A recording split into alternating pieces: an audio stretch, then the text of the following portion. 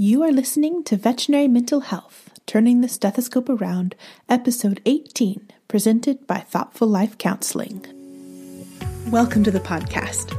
I am Taylor Miller, a veterinarian and a licensed professional counseling intern. Mental health and work-life balance are critical issues for veterinary professionals. While not intended as a substitute for individual counseling, this podcast seeks to address many of the mental health concerns common to members of our profession. Hello and welcome to today's podcast. I am excited to be back and looking forward to learning about procrastination with you. The research that I did for this particular topic took me in several directions that I wasn't expecting, so today's episode is going to be a little bit more contemplation and conjecture than is typical. One of the things that I noticed, and that makes sense with the available research on procrastination, is that it is most frequently done on your continuing education population. And certainly academic procrastination is one of the easiest to evaluate and notice. But that doesn't mean that we don't see procrastination behaviors in other aspects of our life, in work, in household or family tasks, and perhaps most importantly, in our personal health or care tasks. If we can agree that self-care is important, then putting it off should be examined through a procrastination lens. In my research, I did find several references to and several studies on bedtime procrastination as a specific construct, in which there was a failure to go to bed at the intended time without any external circumstances preventing that bedtime.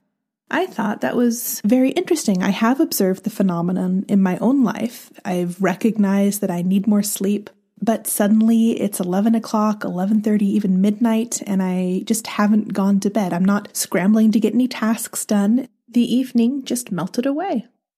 One thing that I know has been true for me that might explain this phenomenon is a lack of quiet personal time, and sometimes in a life with small children, that evening time is the only space where that quiet reflection opportunity comes naturally. So I know that that is one factor that plays into that scenario for me, but I found it interesting, particularly given how important sleep is that we have this procrastination situation. And taking one step back, because I've already gotten away from myself, procrastination is the avoidance or delay of a task, either starting it or finishing it, despite the knowledge that there will be negative consequences. And those negative consequences may be punitive in the sense of a boss or missing a financial deadline and incurring interest, those sorts of things, or they may be lack of financial security with regard to savings for retirement or a reduced health status in your own body if you don't take care of those health-related tasks. So it doesn't have to come from the outside. It can be an internal consequence as well. Let's spend a minute on recognizing procrastination. There are the easy examples like having massively overdue charts, like waiting until the night before to put together a speech or a project that's due the next day. These are the more obvious ones. But there are some things in our life that I think we procrastinate on, but maybe don't label as such. And so recognizing them as instances of procrastination might give us a better handle on what areas of our life we could improve by reducing procrastination. So avoidance is an easy symptom of procrastination. If you're avoiding a task or even just avoiding reminders of a task, you should be suspicious. Using denial or trivialization to discount the consequences of procrastination. Several phrases that may indicate you are doing this include, "It doesn't matter when it gets done as long as it gets done." "I work best under pressure." Or, "There is plenty of time." I have used all of these, particularly the "I work best under pressure," or as I tend to phrase it, "I do some of my best work under pressure." While I have indeed produced some things I am proud of while under pressure, there is no reason that I couldn't have accomplished those same things without the pressure. So keep in mind that these phrases might be pointing out an area of procrastination. Next is distraction, and I think this is one of the most difficult modes to recognize as procrastination, which makes it one of the most important ones to take note of. And distraction can happen in one of two ways. Either you can think of yourself as a busy person, and obviously Most of us are busy people. We're juggling many, many things. But busy can also become an excuse to avoid a particular task. If you find that a particular task gets re-entered on every to-do list because it never seems to reach the top, you need to consider that this item is not important and shouldn't be included on your to-do list, that you are having difficulties with priorities, in which case I refer you back to my values podcast, or that busyness is your excuse to avoid this particular task. The other way in which distraction can facilitate procrastination is if you allow interruptions in your day, or you allow other people's priorities to pull you away, in quotes, to pull you away from something that you really don't want to do. So keep an eye out for that as well. If you suddenly find yourself imminently distractible, maybe procrastination is at fault. And then impulsivity or flexibility can also be a red herring. The idea that your day constantly fluctuates away from how you intended it to flow. And you may perceive this as a positive attribute, that you can go with the flow and you can change direction quickly in response to things that are happening.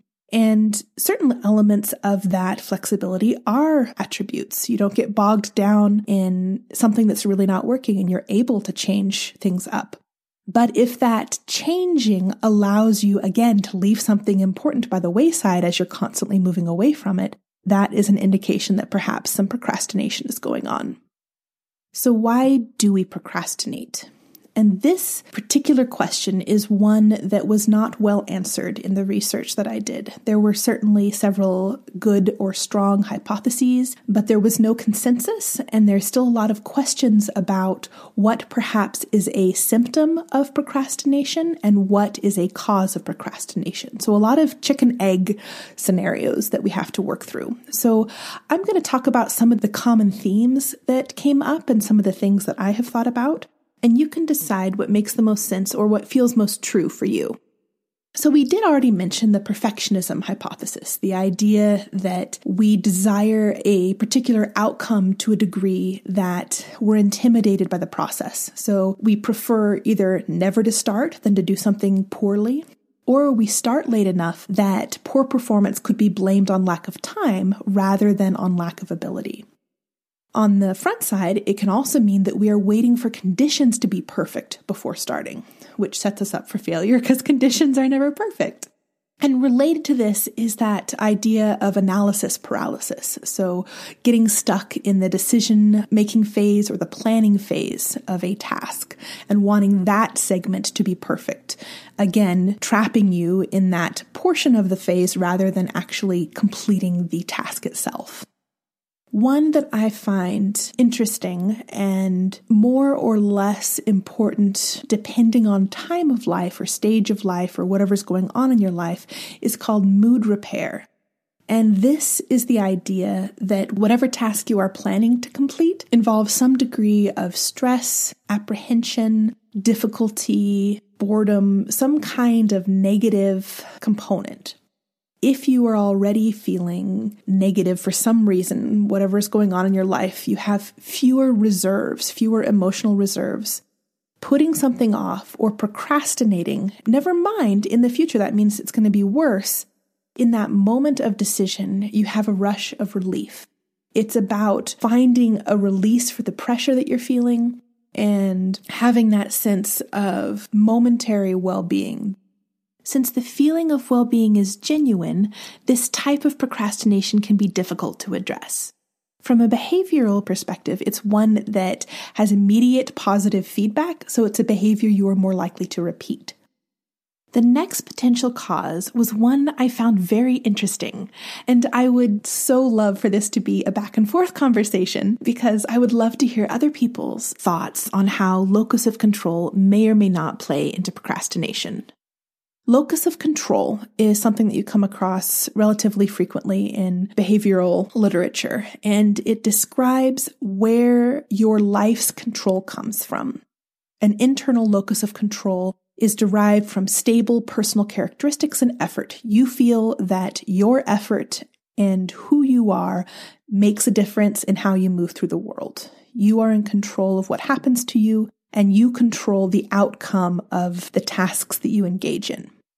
A person with a more external locus of control often feels as though fate, chance, or powerful other people in their lives are responsible for the direction their life moves in. And it feels as though their life isn't really in their control, and so trying to exert control is futile. So making efforts or putting forth energy into tasks makes no sense. Or despite effort or despite focus, the tasks won't be complete, so it becomes more comfortable to procrastinate and put off those tasks.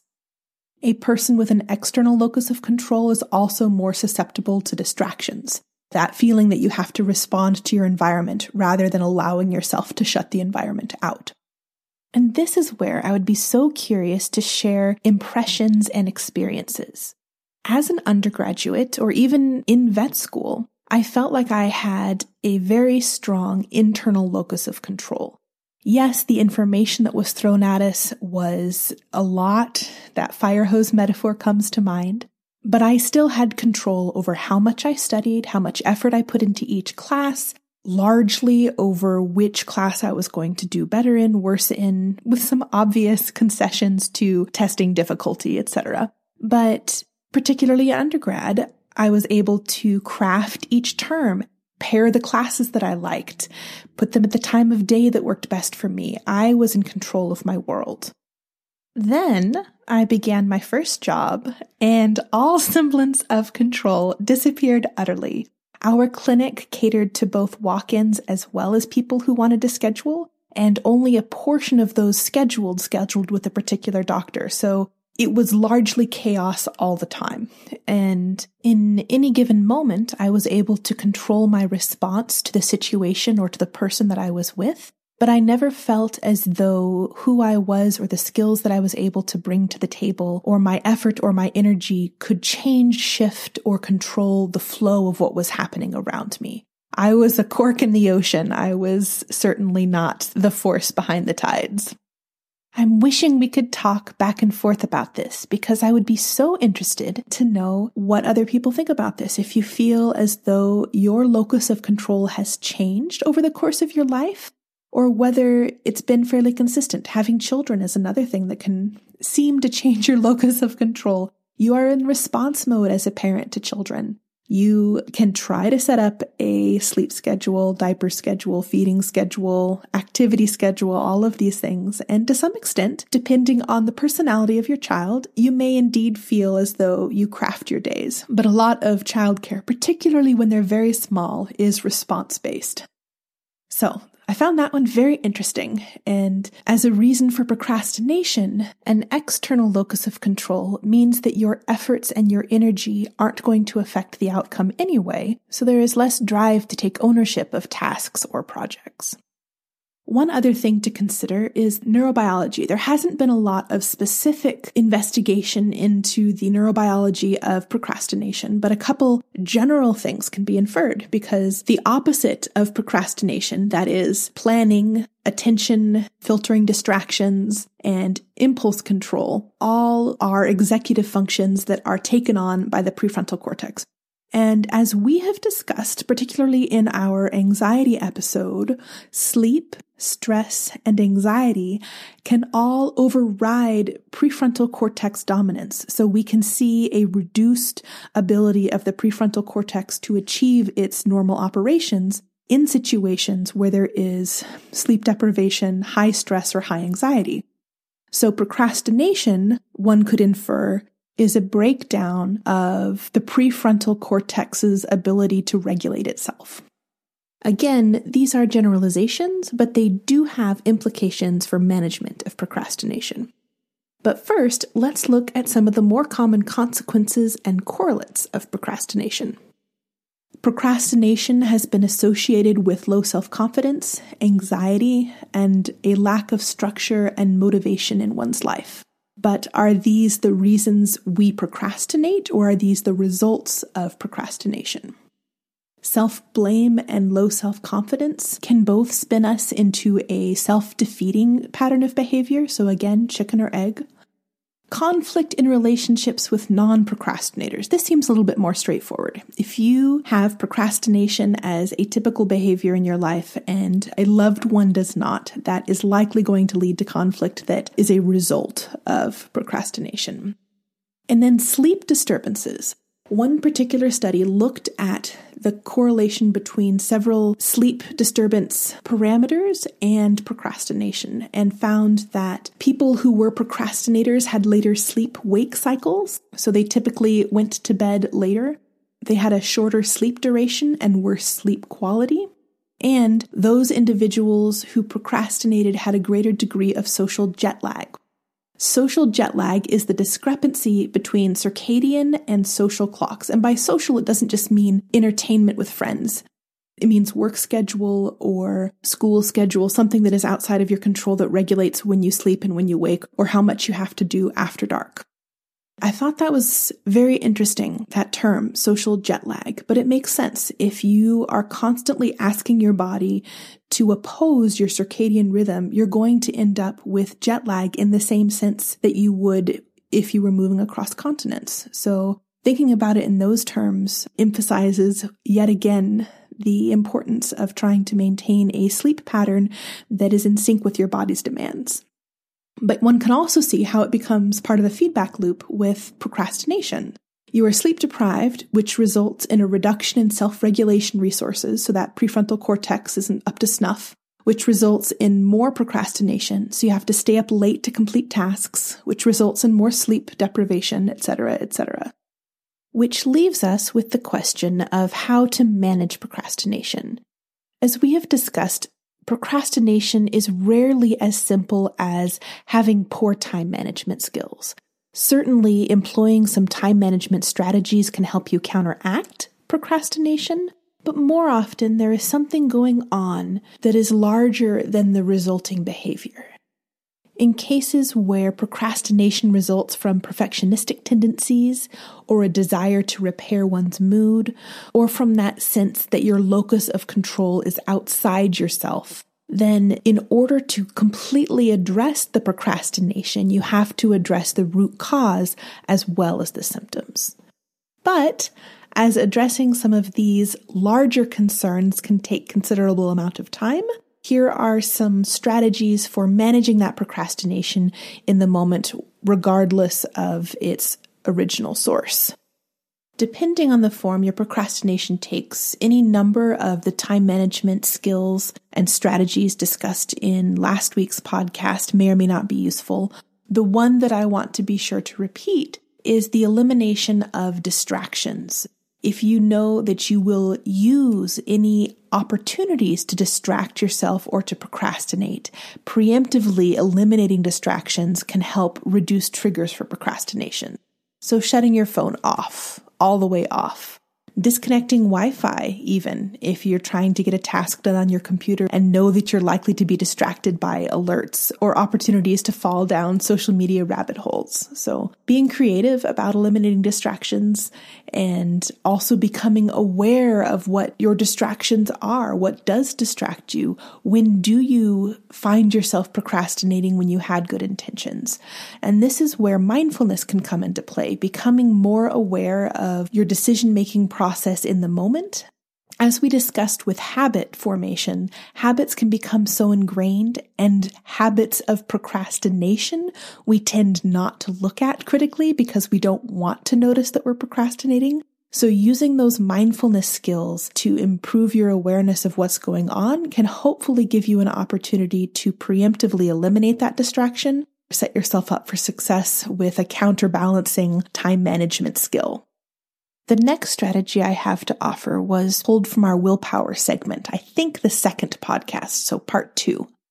If we consider that the most difficult part of a task is getting started rather than maintaining momentum, then a strategy that might be helpful is to promise yourself that you will complete 10 minutes of whatever task it is that you're trying to procrastinate on or you're trying to avoid. If after 10 minutes you still want to stop, then you're allowed to, but you have to get at least 10 minutes in.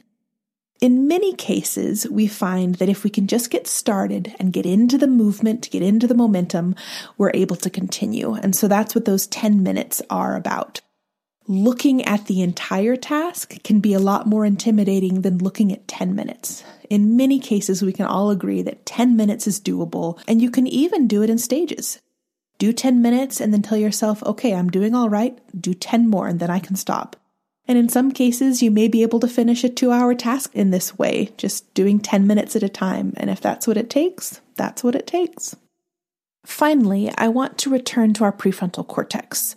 While it may not be a direct reason for procrastination, anytime our prefrontal cortex suffers, our executive functions suffer. And those executive functions are what we rely on to keep us organized, to keep us moving along goal-directed trajectories, and to help us filter out distractions.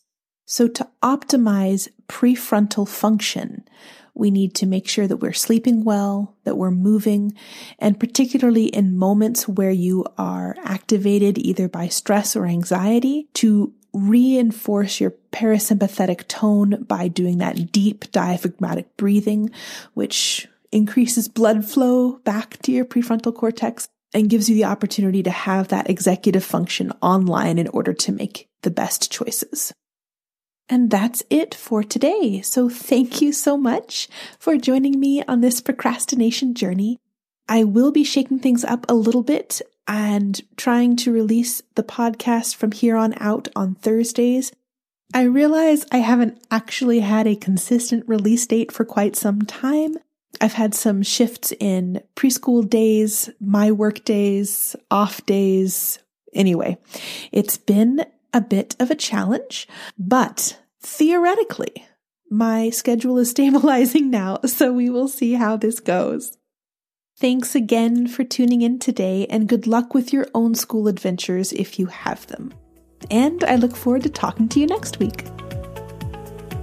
This has been a mental health moment brought to you by Thoughtful Life Counseling. If you found today's episode helpful, please subscribe to the podcast and consider leaving me a review. You can download the handout mentioned in today's episode by visiting my website at thoughtfullifecounseling.com.